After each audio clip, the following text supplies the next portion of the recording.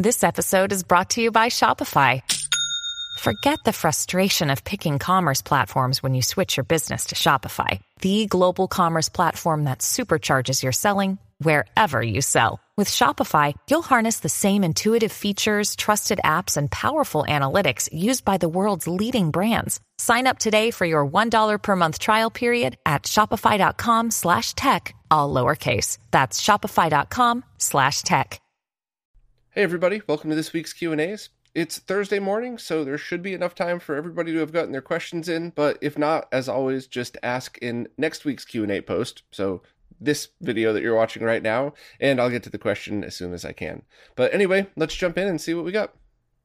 Scotter140 said they started playing Earthbound on their FX Pack Pro a little while ago, but the save file stopped working. They haven't had any issues with saves on their other games, and they popped their SD card in the computer, and the file is still there, but doesn't show up in-game.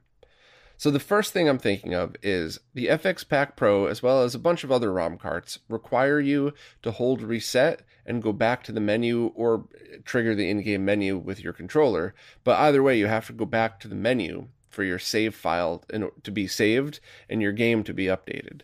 So if, for example, you played A Link to the Past, right? And you started the game, it creates the save file, and then you get, an hour into it, and then you just turn off your Super Nintendo, the save file won't save your game. So the file itself might be there, but it would be as if it was a brand new game because it was just recreated the next time that you booted the game. Or it might have just been there as a placeholder, but your game itself wasn't saved. So you have to hold down reset or go back to the main menu, and that's what copies the save file down. Now, you said that the save file stopped working and you hadn't had issues with any other games, so it sounds to me like you're already doing that. So this could be a freak occurrence where you held reset to go back to the menu and then turned off the power too quickly as it was still saving or something and got the file corrupted. That would have to be some really bad luck, though. I mean, you're talking about that would have to happen within milliseconds of the right moment to do that. So I don't really know what's going on here, but it's not something that's very common at all. And it stinks that happened to you. The only other thing I could think of is if it was something like you backed up your save folder, which seemed to be working fine. You're already progressing through Earthbound. And then you formatted your SD card, loaded a new ROM set on, and then restored your saves. But the file for the new version of Earthbound is slightly different. The file name, is slightly different than the name of the save file. And that would certainly do that, but then you would end up with two save files in the folder. So the only other thing I would do is use that the same ROM and the same save file and open it up in an emulator to see if it appears there. But this sounds like just kind of a freak occurrence that could happen. And the one good thing about the FX Pack and all ROM carts is that going back to the menu or on older EverDrives, you have to actually load a separate game. So like if you're playing Earthbound, go back to the menu and then load F-Zero or something, and then the save file copies. But regardless of how you get there, you could then back that up. So if you're 40 hours into a game, you could save that save file onto your computer, and then if this happens, it stinks. You might lose 5 hours, but it's better than losing 40 hours. But as far as working on a repro versus a ROM cart, there's still things to worry about with repros as well, even really well done repros. So as far as 100% guaranteeing your save file isn't going to be lost, there's no real way to do that. So I would actually stick with the FX Pack Pro and back up your save files on a regular basis, and that would probably be a little bit more stable. But it was just my thoughts on it. You're certainly welcome to go grab a repro and hope that you have less issues, but it's not a very common occurrence. And if anybody has any other thoughts or any other stories about their FX Pack doing that, maybe we can get this fixed. Maybe it's a bug, but I just think it's a freak occurrence or something else is at play that you just didn't realize. And I don't mean that as an insult. I mean, it could happen to anybody, but it just could be one of those things that you didn't realize it happened until it happened. One more from Scotter. They said that the last console left on their list to purchase is a Sega Saturn, but they're a bit pricey. They've noticed the Japanese versions on eBay seem to be a little bit cheaper. If they plan on installing an optical drive emulator, do they also have to install a frequency mod, like you would with a PAL version? And the answer to that is no, because Japanese consoles run in an NTSC at 60 hertz. I think the nickname for it is NTSC-J, but generally it should be the same thing. And in fact, most consoles of that era, you could just use the cartridges without really any worry to them. Any of the cartridge tray mods for the Super Nintendo or N64 do that. It's just a physical protection for keeping games in their region, but the consoles themselves even read it, and they all run at 60 hertz. So that's not something you would have to worry about. However, you might have to worry about power depending on the version. So Japanese power is very close to US power, and you mentioned North America, so I'm assuming that's where you are and where you're looking to play these. So you might need to get a step-down converter, you might need to get an internal mod for the Saturn, like one of those Pico PSU type of things, or you might luck out, open up the Saturn and find that it's a power supply that could also be compatible with US power.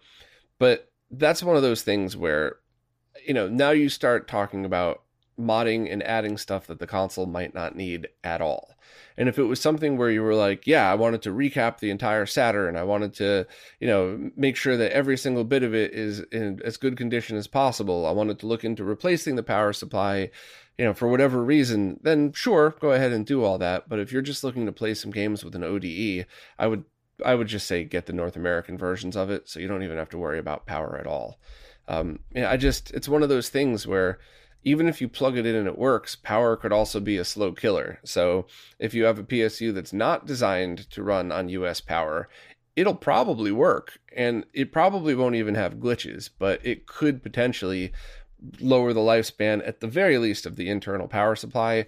Maybe the console, if the input voltage affects the output voltage at all, but it's just not a risk I would take. I'm paranoid with power, rightfully so. That paranoia comes from experience, by the way, but I'm paranoid about power stuff. So, I always lean towards the side of caution when talking about those things. You could plug it in and use it for the next 20 years and never have an issue, but I wouldn't. And, just my opinion. Moving over to Floatplane, Retro Sean wanted to chime in about the Dolby Pro Logic and Pro Logic 2 conversation we were having. And Sean said it's important to remember that the signal is matrix encoded into the stereo signal itself. It's quite different from how Dolby Digital works. They've never used a sound system that automatically detects the Pro Logic matrix. So that kind of reflects what I was saying before about how I vaguely remember you have to go to the receiver itself and enable the surround sound for surround channels encoded in the 2.0 stereo channels. So thanks for backing me up on that one, Sean. I really didn't remember, and I'm glad that you did. Also, Pro Logic 2 can create a simulated surround sound field from a regular stereo signal with no embedded matrix. I also remember that, and I also remember that was very hit or miss. Now, once again, I'm talking strictly from memory 20 years ago, so I don't know how solid this is. My memory is usually pretty sharp, but this is a long time ago I'm remembering this stuff from. But I definitely don't think that you could expect, and not that you were saying that, Sean, but I definitely just want to curb people's expectations that you can't just plug in a stereo game, turn on the Pro Logic 2, and expect to feel like you're in a 5.1 surround sound game. Also, going from analog to digital doesn't seem to lose the matrix signal, which makes sense because you could have Dolby Pro Logic and a CD audio track. The matrix is part of the audio waveform. So that should clarify for people that were wondering about, will that sound go through an HDMI mod for the console? And it seems to be yes, it's just the same thing. You would have to manually enable Pro Logic 2 on your receiver. So I guess I have one receiver here I could try to test that out on. But that'll take me a bit to figure it out. But I should be able to eventually hook something up where I can go direct via analog, just left and right stereo audio, as well as through the RetroTink 5X, as well as a digital audio mod to see if I could compare all that stuff. But I'm not going to have time for that for a while. So if anybody out there wants to make a video demoing it, by all means, do it up and I'll write it up for you. But thanks for chiming in on that, Sean. Retro Sean also wanted to chime in regarding HDMI chipsets and why you could have a panel that accepts 4K 60 over DisplayPort, but only 4K 30 over HDMI. And it looks like my explanation last week was accurate, but Retro Sean just had a better way of saying it. Basically, the difference between things like HDMI 1.4, 2.0, or 2.1 comes down to the data bandwidth that those chipsets allow. So it's not just about security and standards and, putting a stamp on what each of these mean. All of the chipsets are designed and shipped to only handle the max that standard allows. So in most cases, especially with things like TVs, monitors, basic Blu-ray players, whatever it's locked to is what it will be forever, and you won't be able to upgrade it. And of course, there's a pricing difference and availability difference, which is why you might have something like a monitor from a few years ago that could do 4K 60 over DisplayPort, but not over HDMI. So thanks for the better explanation, but it still just comes down to that the chipset itself, it could be the limiting factor for a bunch of different reasons. So always double check when you're buying a display or a device that it's compatible with what you need for your setup. QXC4 wanted to know if there are any known issues when playing PlayStation 1 games on the PlayStation 2 with the output set to component video as opposed to RGB. And I have never really heard of that. Or maybe if I did, I heard it in a different context. There's definitely some issues with PS1 games running on certain models of the PS2. So it could be that, yes, that is an issue, but only with game X on model 1, 2, 3, 4, and not as a whole. Generally speaking, I've had really good results just playing PlayStation 1 games through the component out of a PlayStation 2. And I vaguely remember even light gun games working without a problem. So although I haven't done that in a long time, so maybe I'm misremembering. It's a good chance that I am, but I distinctly remember testing this in the office I had back in Brooklyn for a while. So I'm pretty sure as a whole it's fine. But you mentioned that Ridge Racer 4 on your PS2 Slim, the background is mostly bright yellow with black elements, and the issue manifests as a white shadow on some of those elements. So if you're saying it's doing that in component video but not RGB, it could be a bunch of different things depending on your display, your processor, your cables. If it's unshielded, junky cables, that alone could be the cause of the issue, and you might just only be seeing it manifest on this one game. But I certainly know or interested to hear if anybody else has had any other issues with this, because generally speaking, I've had good experience with PS1 on PS2 via component video. I do predominantly play through RGB though, so if anybody else out there has these issues, let me know. But I'm kind of interested to see what this is, and there's a chance it could just be one of those very specific bugs of, game on this exact model PS2 with this scenario. QXC4 also wanted to chime in about using PCs with MAME on a CRT, and they said that they used CRT EMU driver on a compatible video card with Groovy MAME, which allows you to run the games in the original resolution and possibly even the original refresh rate, depending on your settings and stuff like that. So that is a good way to go about doing it, but the last time I used that method, CRT EMU driver could only change the resolution after the PC booted. So that means if you turned on your PC after your arcade machine or your monitor was on, it would send it a 480p or 640 by 480 VESA signal as it was going through post, and then after your OS boots, it would switch to a 15 kilohertz signal. So the only reason I don't recommend that as a general solution is because you would have to be very careful of making sure that you turn on your PC first, then turn on your monitor, and then it should be fine. And to be honest, doing that a couple of times absolutely isn't going to kill your monitor, but if you did that every single time you boot it up, it could kill your monitor or TV a lot faster than if you just used it like a normal TV would. So that is a good solution, and that if you know what you're doing, that's something that it's worth hunting down. But using an arcade VGA card or a downscaler will always only send a 15 kilohertz signal to your monitor. So, or, assuming you're using both of those things correctly, of course, but it's not something you'd have to worry about like during boot or changing resolutions or anything like that. So good thought. And it's something I should probably redo a section on how to work all that stuff. But, if you're a beginner, you just got to be careful of those little things. Not much over on Ko-Fi this week, or am I supposed to say coffee? I don't know. It's that new platform that I don't have much experience with, but seems pretty cool. David McKenna just wanted to chime in to say they're happy that this is another option, and that's exactly the feedback I'm looking for. Is it confusing? Is it annoying? Or is another option good? Is there a better option for you? I mean this with love and respect. I really don't care what you use. I'm just so grateful that people want to support at all. So I'll keep Ko-Fi up as long as people want me to, and we'll see how it works. I've had good experiences with support services, and I've also had pretty bad experiences with support services. So I want to make sure to do what's right for everybody, but so far so good. So I'll keep checking this one out, and feel free, if you support that way, to ask your questions there. Now over on Patreon, Yeppo said they found a Trinitron CRT that they intend to use with an NES, and they seem to recall me saying something about Trinitrons and not agreeing with light guns, and respectfully, I think you're confusing two different things. Trinitron is just a branding that describes the aperture grill CRT mask. I guess that's the easiest way to describe it. But basically, it's why if you zoom in on a picture of a Trinitron versus another TV, it looks different. Like the little CRT mask and scan lines look a little different.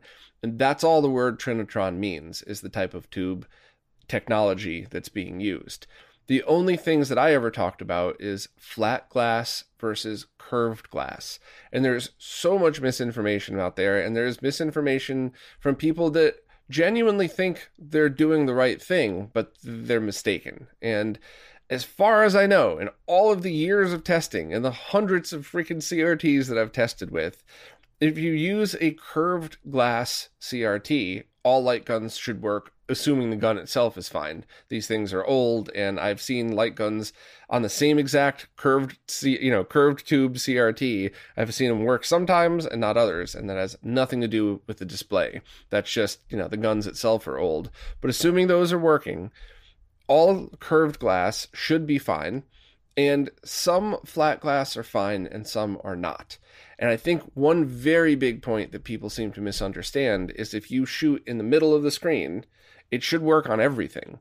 And I think that's a big misconception, where people will have a flat glass CRT, play duck hunt and shoot it for a couple ducks in the middle for a minute and go, see, it works fine, not realizing that as you get to the outer edges, that's where there could be an issue. Some flat glass CRTs, not flat panel, sorry. Some flat glass CRTs work fine. Others don't, and others sometimes do and sometimes don't. So if you have one of these and you got it, you already own it, just try it. Worst thing that could happen is your light gun gets inaccurate towards the edges or doesn't work at all towards the edges. But there's no safety issue, there's no problem, and there's certainly never any reason not to use a type of CRT that's 15 kilohertz. There are some HD CRTs that don't work with retro games, but your basic TV, you'll never really have to worry about, should this work? Is this good or bad? Will this look better? Each CRT is going to be different, and there isn't a general rule for any of that, other than flat glass CRTs might cause issues with light guns, depending. So hopefully I clarified that for you. Jace Bradford is a streamer trying to get the best quality output from their GameCube, and specifically the Game Boy Player. Their current setup is SD video into a RetroTink 5X used with an Elgato HD60, but they're considering getting a Carby. They also have HD Retrovision SNES cables, but they can't seem to get it to work. So there's a few things that you could do here. First of all, regarding the HD Retrovision cables, those will only work on PAL GameCubes, because NTSC GameCubes only output composite video and S-video from their multi-out, and PAL GameCubes only output composite video and RGB, not S-video. So that's why the HD Retrovision SNES cables wouldn't work with that, because I'm assuming you have an NTSC one. Otherwise, it totally would work. Your current setup is good, though. So if you have SD video via composite, you could always upgrade that to S-video. And if you're specifically looking to play Game Boy Player, then that's going to output 240p, a progressive scan signal. So running that into a RetroTink 5X will get you a wide variety of choices of how you want to display that signal, and everything should work out totally fine. Now, here's the one factor that you should use to decide if you want to upgrade to a Carby or not. Do you play regular GameCube games? And are the games that you play 480p compatible? Most are. But if that's the case, and you could stream in a higher progressive scan resolution, then yes, it would be beneficial to pick up a Carby or a Prism. I like both of those. And I'll leave links to Todd's different spacers. I talked about that on the weekly roundup a while back, but all of those HDMI devices put a little bit of strain on the digital port. So Todd from RetroFrog built a little brace to hold it in place, and that post that I wrote has all of the links to the correct braces as well as the different plug and play HDMI solutions. But if you did want to also play GameCube games, that would be the way to do it, because now you get 480p out of it. And you also are able to get 240p or 480p out of the Game Boy player. The only thing would be, how do you scale it afterwards? So if you're outputting 480p from or 240p from HDMI into an Elgato HD60, you could use your streaming software to upscale any way you'd like. But how are you gaming? So are you putting that through a flat panel monitor so that, you could basically put an HDMI splitter on the output? So in your current setup, you'd take the output of the Tink 5X and split that. If that's the case, then you would probably benefit just by using the RetroTink 5X and trying to get a different solution into it to let it do the scaling. And believe it or not, the most inexpensive solution to do that would be to get the Prism or the Carby and then also get an HDMI to component video converter. It seems a little convoluted because, the original component video cables exist. It's just way cheaper that way, and you could decide where you want to split the signal, how you want to route it, etc. So if you wanted a very clean full digital signal, you would put your HDMI splitter after the Carby, send one to your Elgato HD60, use your software to scale it, and then send the other HDMI output into the HDMI to component video converter into your RetroTink 5X into your monitor. So there's a lot of choices there, but I think it really comes down to, are you predominantly using the Game Boy player, or are you mostly going to be playing GameCube games? And if your focus really is the Game Boy player, just upgrade to an S-Video cable and you should be totally fine.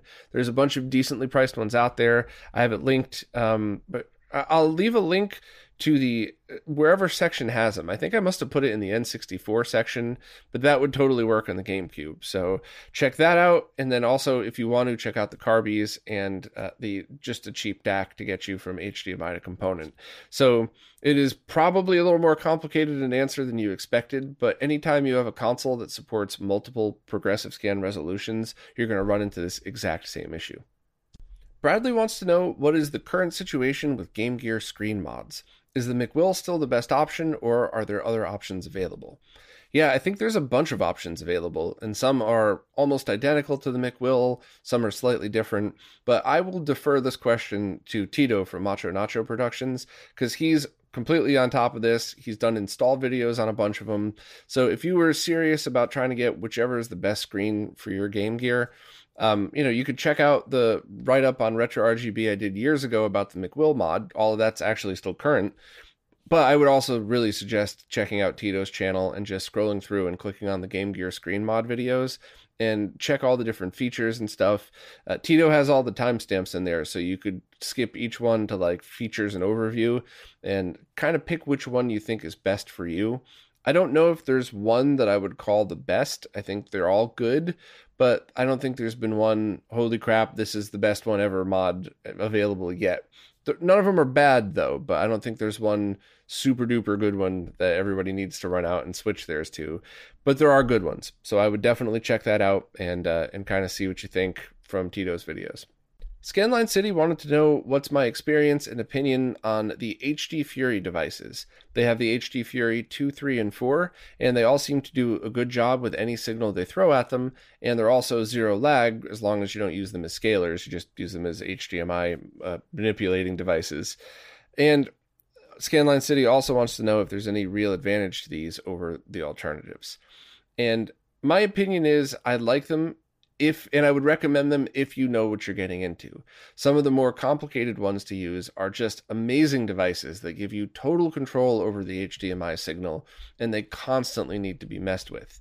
So in the scenario of I want to split the signal and not worry about my capture card being compatible, I would absolutely recommend those two cheap splitters that I did a write-up on over the HD Furies any day of the week, because they're cheap. So if they don't really work for your scenario, you still have a tool that you could leave in your toolbox that I'm sure you'll use at another point. But they have EDID mapping, they have different downscaling options for capture cards. Those are definitely the ones I would go for if you're looking for just a basic solution that you configure once and never think about again. The HD Furies are ones that I would recommend if you need specific control and you want to use them for other reasons. And I believe there's a brand new one that just came out that can handle up to 8K even, and with all of these other crazy options that they have with it. So my opinion is they're awesome if you know what you're getting into, and it's kind of like anything else, right? To use a video game analogy, if you love arcade racers and you go play like a real driving sim, you're not going to like it, even though it's probably an amazing game that other people who want driving sims like, you're not going to like it. And it's the same thing with these. If you want a full-featured, crazy device that could do everything, get their more complicated, expensive ones. If you want one that you could still change some features and have more control, you can get their less expensive ones, which are still 10 times the price of the stuff that I just reviewed after that. But if you just want something that splits your signal or does one or two of the things that you need, I would look at the other cheap ones. So I'll leave links to the stream I did, which is really long. I wouldn't recommend watching it unless you were bored or were really curious on the interface and my experience with it. But I think what I just summed up probably sums up the entire live stream. Voltar jumped in there. It was kind of fun. We just made fun of each other and tried to play with the HD Fury. But generally speaking, my summary of that is probably the whole live stream. And I'll also leave a link to the splitter write-up I did, which hopefully would be a good solution for most people, because you just set it and forget it in most cases. Lopo just picked up a copy of Zelda Oracle of Ages for the Game Boy Color, or I guess Game Boy Advance if you play it that way, and said that it won't let them start a new file. When they looked up online to see how they could fix it, the only info they got was either they need to replace the batteries or the cartridge could potentially have gotten damaged by using a Game Genie.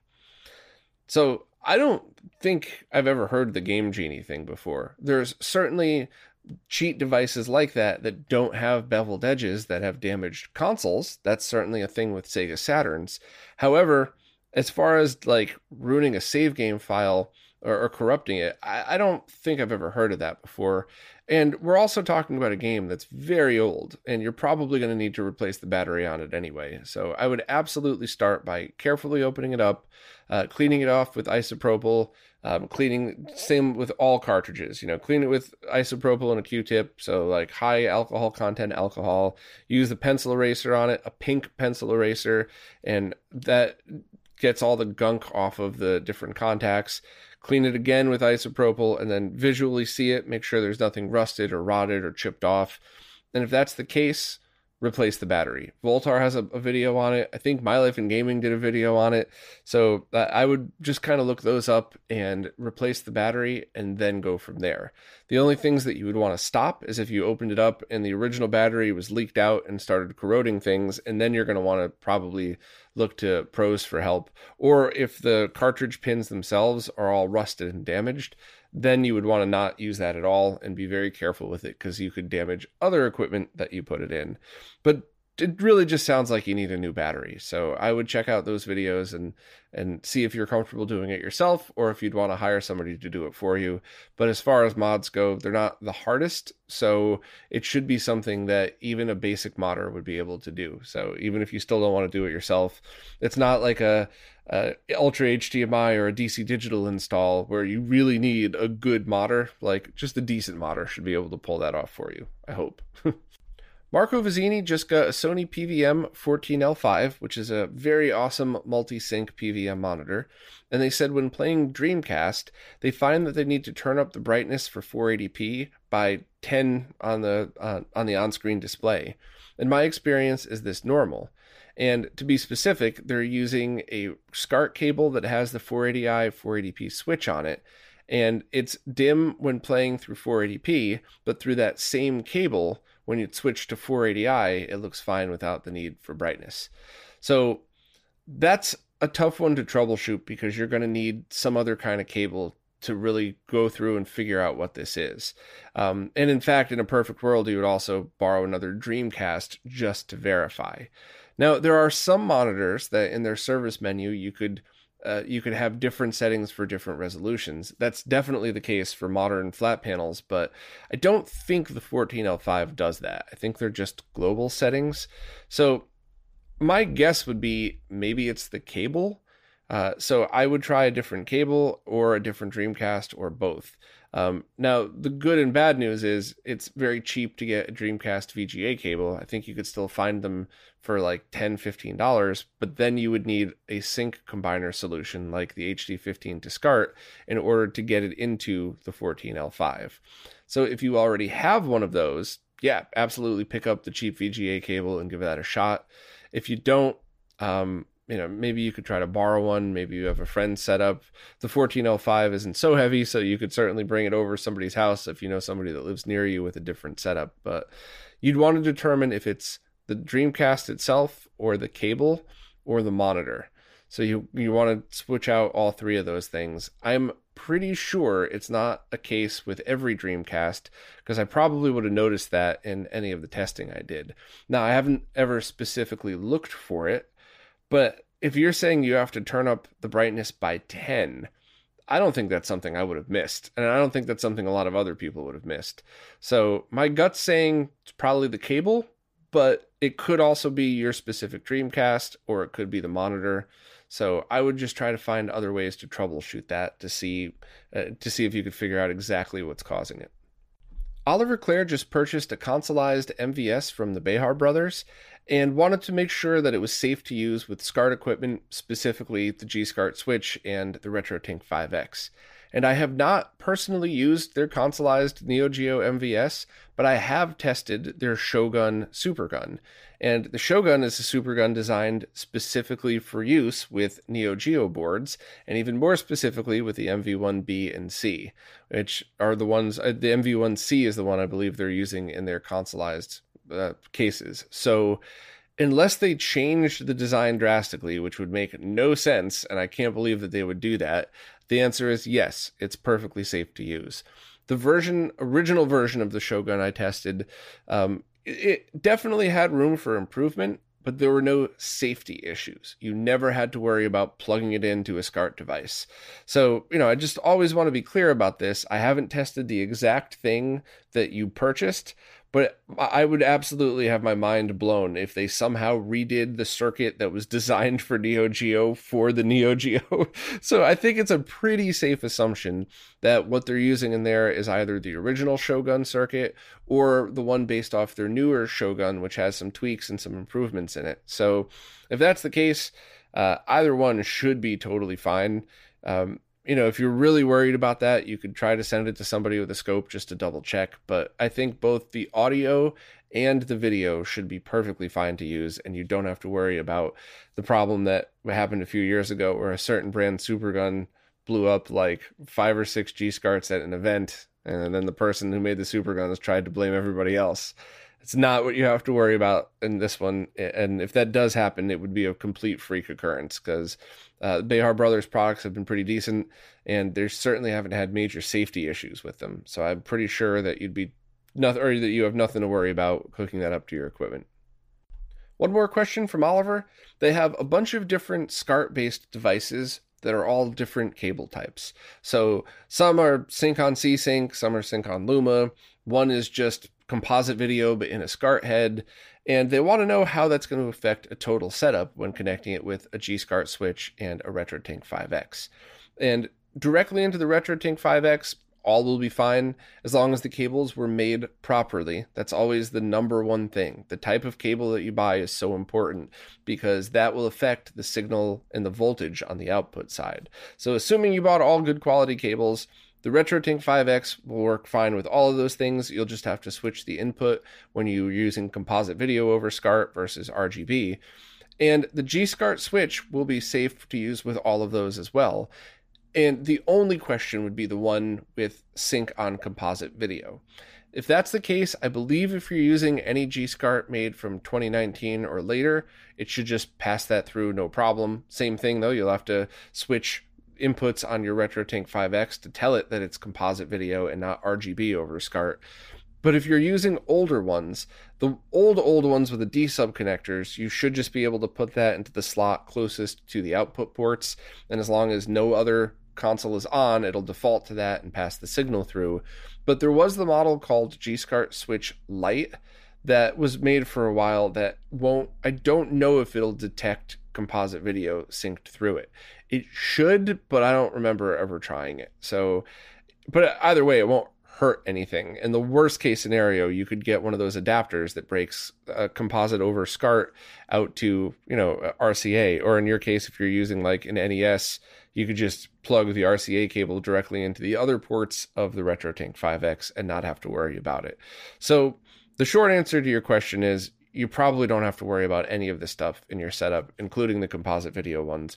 You just got to remember when you switch between signals, you have to switch inputs. Same as a monitor, same as everything except like a PAL CRT, which sometimes can auto-detect the difference.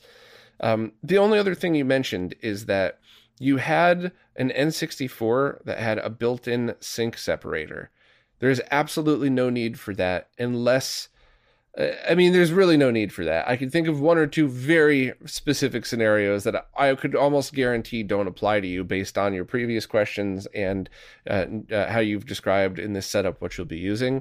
So if you got one of those, you should definitely just remove that, and you could use Sync on Composite Video, Sync on Luma, or C-Sync depending on the model N64.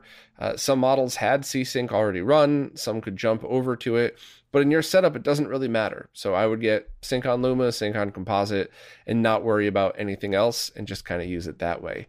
So that's kind of an aside in that when you're using more modern retro equipment like the G-SCART switch and the RetroTink 5X, all of these weird things that we did 10 years ago just to make it work are not necessary, because there's a much, much more deeper understanding of the signals that the consoles output, why they output them, and what we need to make those work. So those Band-Aid solutions are useless and then sometimes could cause harm.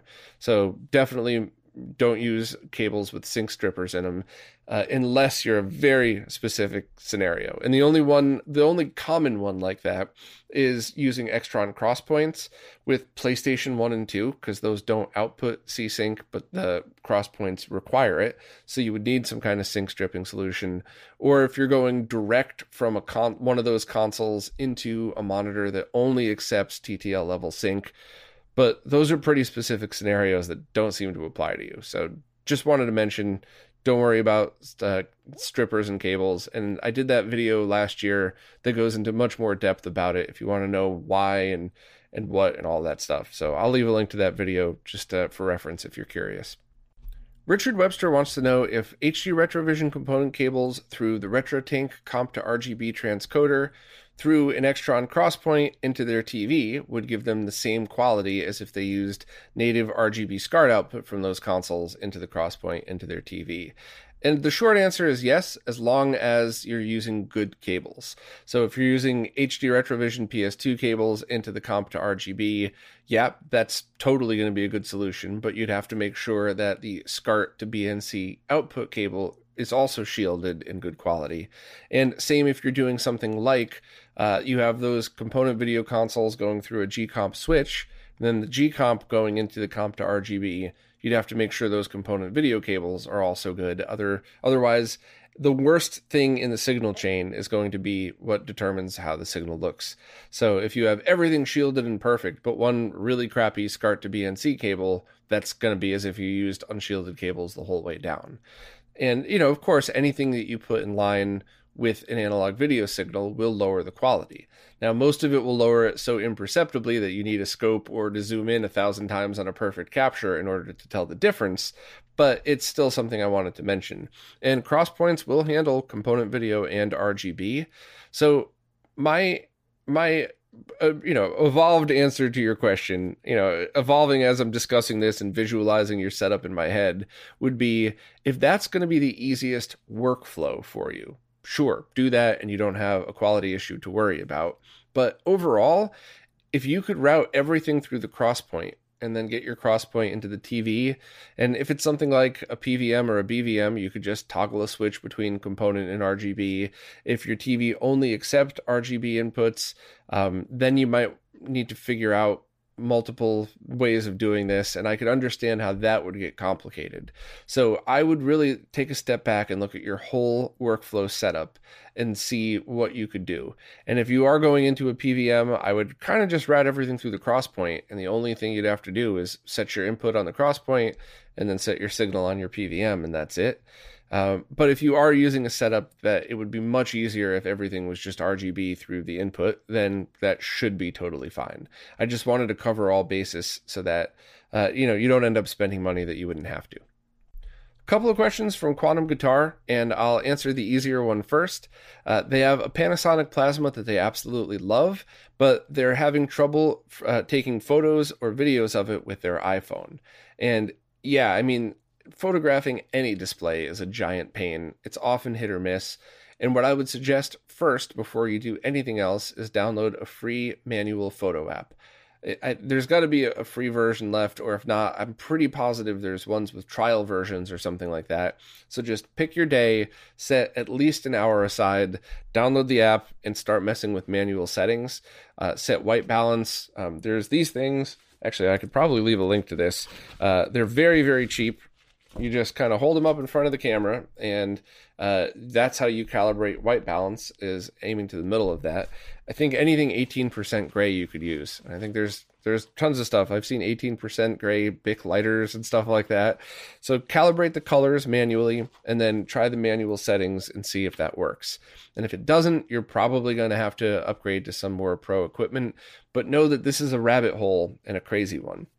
I've spent a ridiculous amount of time and money on my setup, and while I could get great still pictures of CRTs where you see a lot of awesome data, you could really zoom in, and it looks like I spent more on my equipment than I did for still pictures. Video is still a nightmare, and I've never found a solid way to solve the issue. So keep that in mind. But basically, start with a free solution and go from there, but have realistic expectations.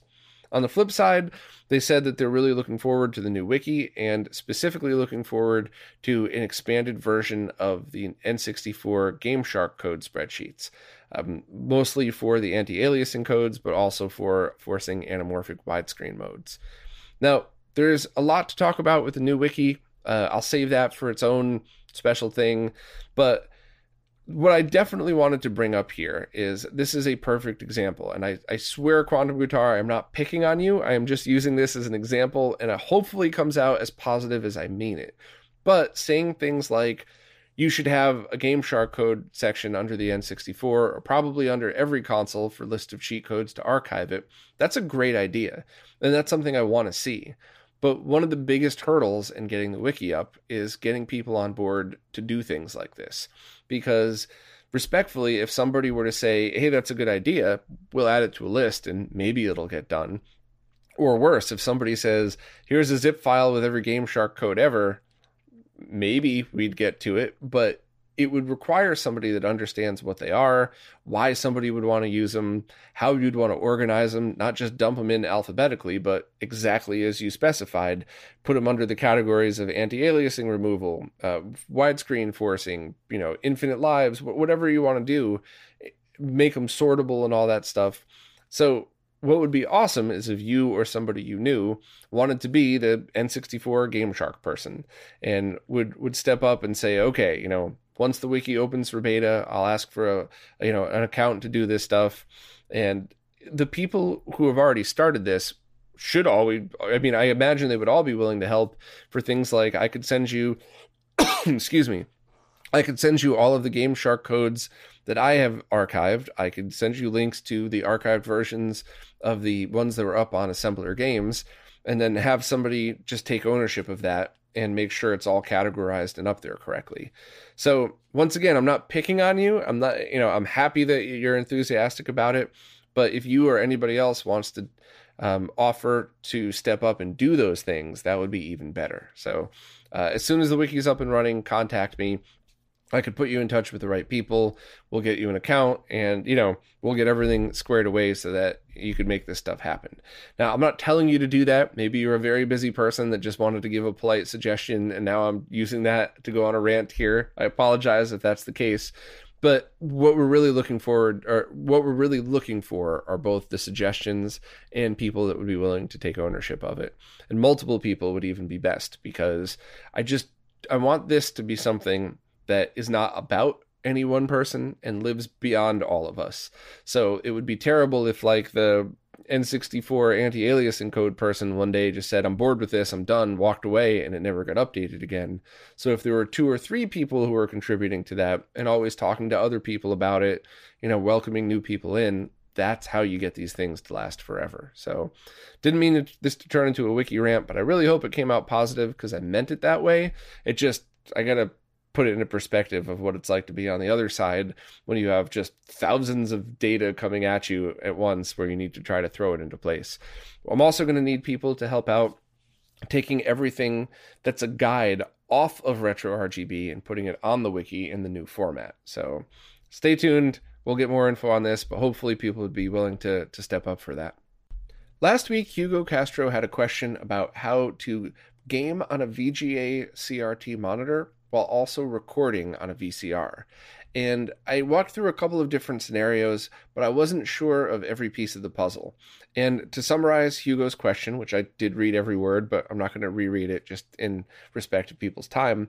But the full setup are all of the consoles like Dreamcast and GameCube being played in their native 480p resolution with the higher quality outputs, and with consoles like the Saturn being run in 240p, or I guess 480i for those games, needing to be doubled, and then things like the PlayStation 2 as well, and whatever resolutions they have.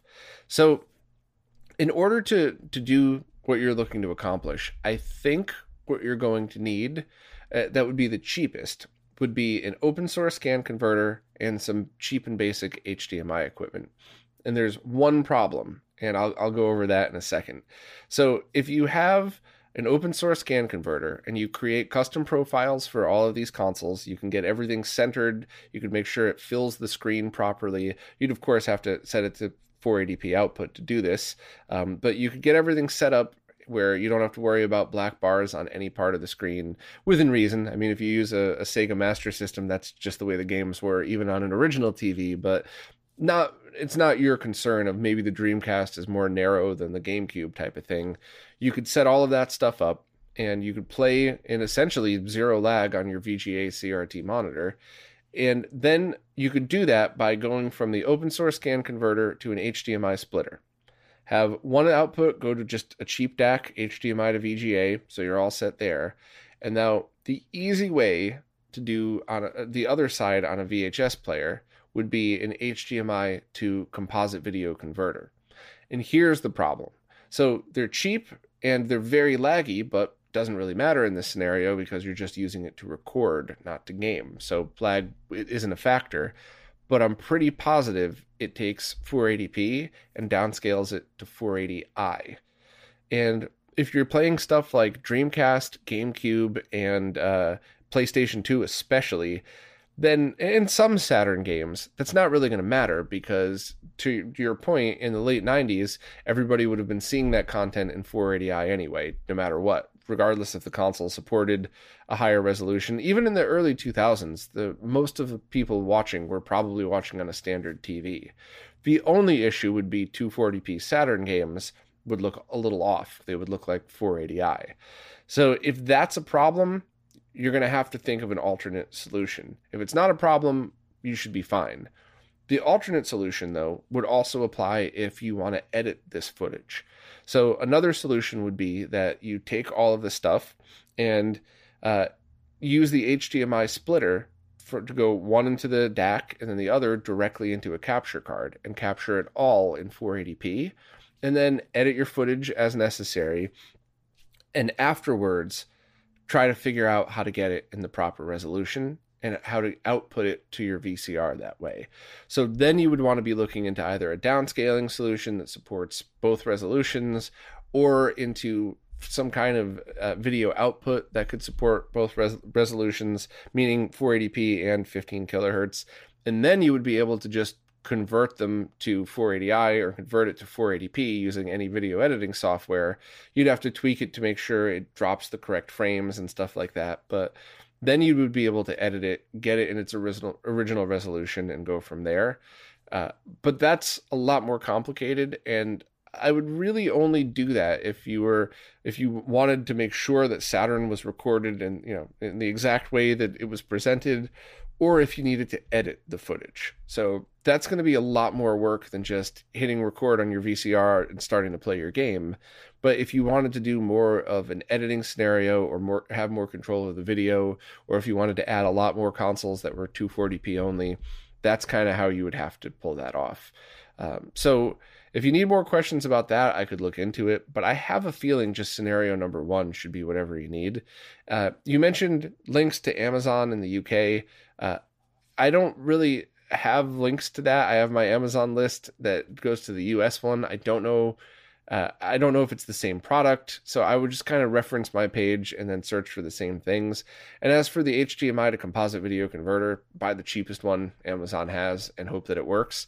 And once again, I just want to be very clear that I do not recommend those for gaming, but that's not what you're doing. So I know you know that, Hugo, but for anybody else that's listening, I would not say grab this converter and start playing. It's only for the scenario in which you're talking about, or some pretty cool display scenarios. I know people that have wanted to play back footage on a CRT, so that might work, but it is composite, not component, so you get that side of it. But I think that's the right answer for you, but please let me know if you have any more questions.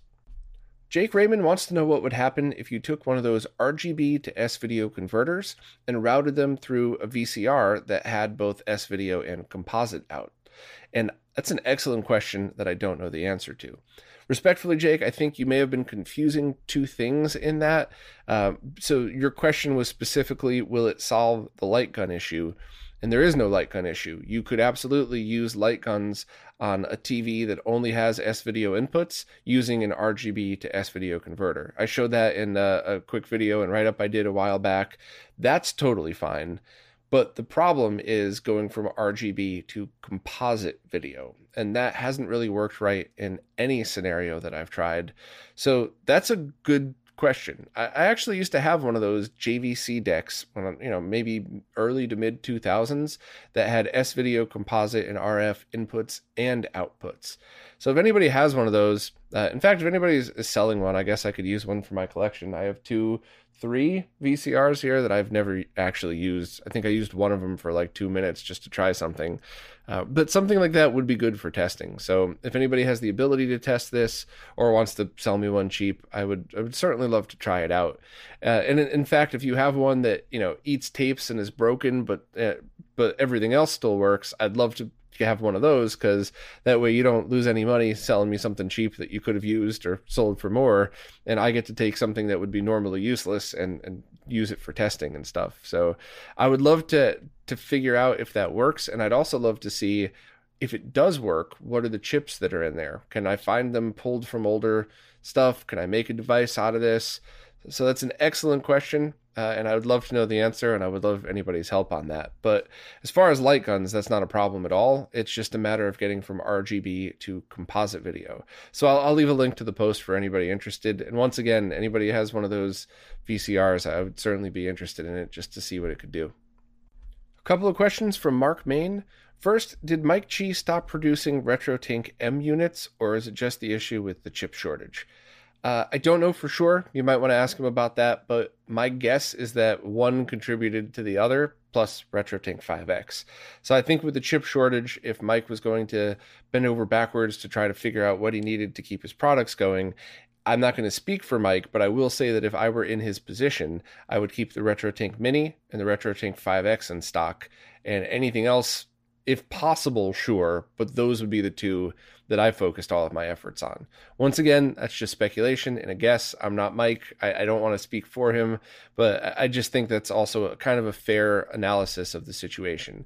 Global part shortage that is at an unprecedented level is something that's going to affect everybody's products, and you got to just make decisions that are based on what's best for you and what's best for everybody else. So that would be my guess, but definitely want to talk to Mike directly for that. And also, while the Tink M was a great unit, and it was kind of required in order to get to the RetroTink 5X, today, with both being available, assuming the M comes back available, I would say save your money and go the 5X route no matter what, because it's just so much more options. And compared to the other Tink versions, there's other versions that I would say, if you're looking for more affordable, cut some corners and go there, or save up and go to the 5, whereas the Tink M does have some very specific awesome uses, but unless you really need it for that very specific use, then I would say save up for the 5X. All my opinions, though, so none of that was fact, just word vomiting my thoughts on that. Also, they just got a Sega Menacer, and it's pulling to the bottom right and jiggles around a lot. The IR is hooked up, and they're using it on a PVM. Do I know where I should start to try to fix it? No. And if anybody is an expert on repairing light guns, that's something that I would love to see somebody take over that section of the wiki, even if it's just a Menacer expert, a light phaser expert, a zapper expert, whatever else. I would love that info out there with instructions on how to open them, how to repair them, what to look for, common issues, because I personally would love to know why some of my light phasers sometimes work and sometimes don't. I've opened them up, I've cleaned them, I've made sure there's no loose connections, because that's an obvious one. If you have a cold solder joint and a wire sometimes popping off, that's an easy explanation. I couldn't find any of that. So I'd love to know the answers to all those things, but we're going to have to defer to people who are experts in these little niche things that we work on to help us out with that. So fingers crossed somebody would have the answer. A couple of questions from Jason Guffey. I'm going to read them in reverse order here. Do I have any tips on getting started with a lower end projector? Are they better off looking for a cheap used one locally or buying one in Best Buy for a sale or something? Do I have any idea how well a cheaper one would work outdoors? They've watched the My Life in Gaming video on them, but that's their only experience. So I would absolutely look up projectors based on your very specific needs. So I guess the best way to describe it is to talk about what I went through on and just kind of apply that to your own search. But I wanted a projector that first could be ceiling mounted, that could also accept 3D video signals, because I still like 3D movies, and that was low enough lag for gaming. And the brightness didn't matter too much to me because I'd be working on things indoors, but I did want something that was known to be of good quality. Not like one of those tiny little cell phone projectors. I wanted to be able to say, to go from watching a TV show on my OLED to watching a movie on this without hating it. So, obviously an OLED TV is always going to be much clearer than a projector, but it's also a different look and feel. Same way a flat panel versus a CRT is a different look and feel. So I just wanted something that was good enough quality.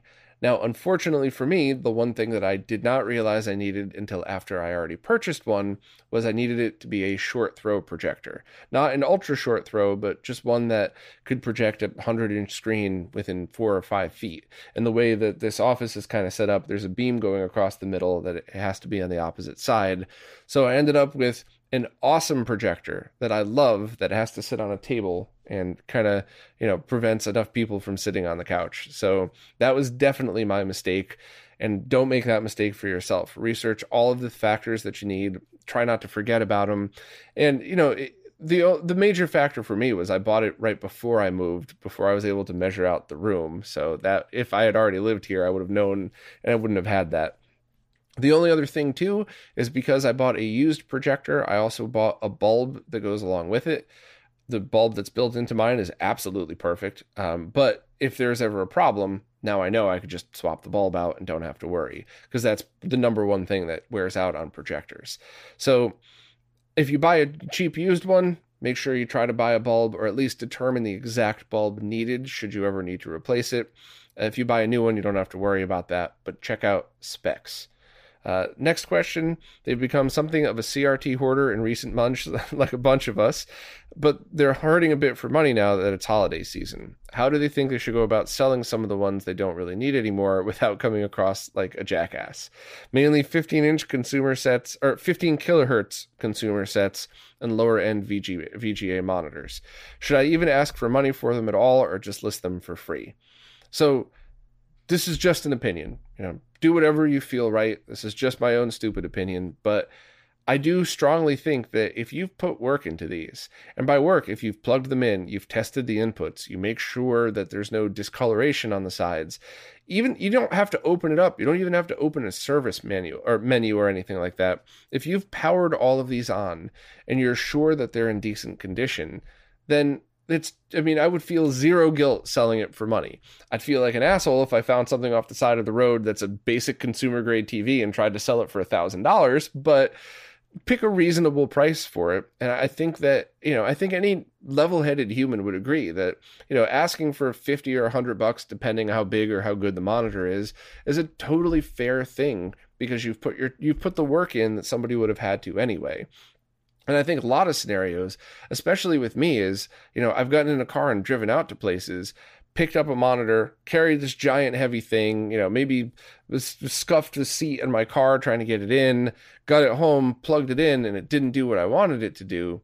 That to me, like, I would have, I paid for all those monitors too. Even if I got them for free, I would have rather paid to know what I was getting into than to waste all of that time and all of that effort going to get them. So I would absolutely charge for them, and I would just post in places where there's level-headed people. You could post on Craigslist, but based on where you're located, you could get many different options and many different responses. But you could also check out different places, like different forums and stuff like that, or different Discords where good level-headed people hang out that would be able to say things like, yeah, this is a good choice, that's a good choice, I'll pay you this, proper bargaining, not scumbagging. But I'll stop ranting about that. I just, I never mind paying for people's time. I just, I always want to feel like I'm not ripping anybody off, and I never want to feel like I'm getting ripped off. So maybe that's selfish. That's fine. I'll deal with it.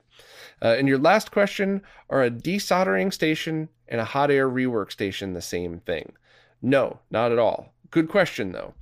Desoldering stations are usually things, boxes with like a gun with a cord attached to it, connected to it, and you clean out that gun, and that gun looking thing is what you stick on the areas that you want to desolder. A hot air rework station looks very similar, but it's not a gun, it's like a wand, and that blows out hot air that doesn't suck in the solder. I have some here which I'll show at the end of this because I'm going to have to mess with the focus on my camera, so I'll wait till the very end. But that's a good question. They both look similar. It's just one basically sucks out the hot air through something that looks like a gun, and the other one blows out hot air at different temperatures and different velocities based on the work that you're doing. And that's very important as well, by the way. Make sure if you're going to use a hot air rework station, it's set to the right temperature and it's blowing at the right speed. Otherwise, you could do things like blow some of the surface mount components off the motherboard, and how would you know where they all went if you didn't have another one next to you, or if somebody hadn't categorized that? So that's always a nightmare with a hot air station. It's happened to me before, but luckily when I was using it on prototype stuff where I was like, all right, I really need to get this one expensive chip out, and then the whole rest of the board and components is like $1.50, but this chip is, $20. So yeah, I didn't really care when it happened on that one. I salvaged the chip. I did that right. But imagine if you did that on like the bottom of a console, and how are you going to figure out where to get all that stuff back? That'd be a lot of work. But just to show you, the gray one is the hot air, or is the desoldering station. Let me get that focused. Oh, perfect. All right. So that is the hot air, that is the desoldering station with the desoldering gun right there. And that next to it is the hot air rework station, and that's just got the wand that blows out the hot air. So there's links to it on the website, but hopefully that will get you started and kind of clarify the difference. Well, that's it for this time. If you're new to these Q&As, ask any question you'd like wherever it is that you support, but please post those questions in the latest Q&A support post. So if you wanted to ask a question for next week, wherever it is that you support, find this video and then post down below in those comments. And the way the services work, I can't really figure out what's a new question on an older support post, and I just like scrolling through in real time like I did here. It always seems to be a bit more fun doing it that way. So any question you got, that's where you ask. And if for whatever reason I miss a question, it is never intentional. It's always accidentally deleted in post, or Patreon, if a question is too long, they seem to be auto-deleting them. Like it'll post and it'll show up there, but then it'll disappear. It's very weird. I don't know. But anyway, thanks very much to everybody who participates, and especially thank you to everybody who supports in any way possible, because it is you who is keeping all of this stuff going. So thank you very much, and I'll see you next week.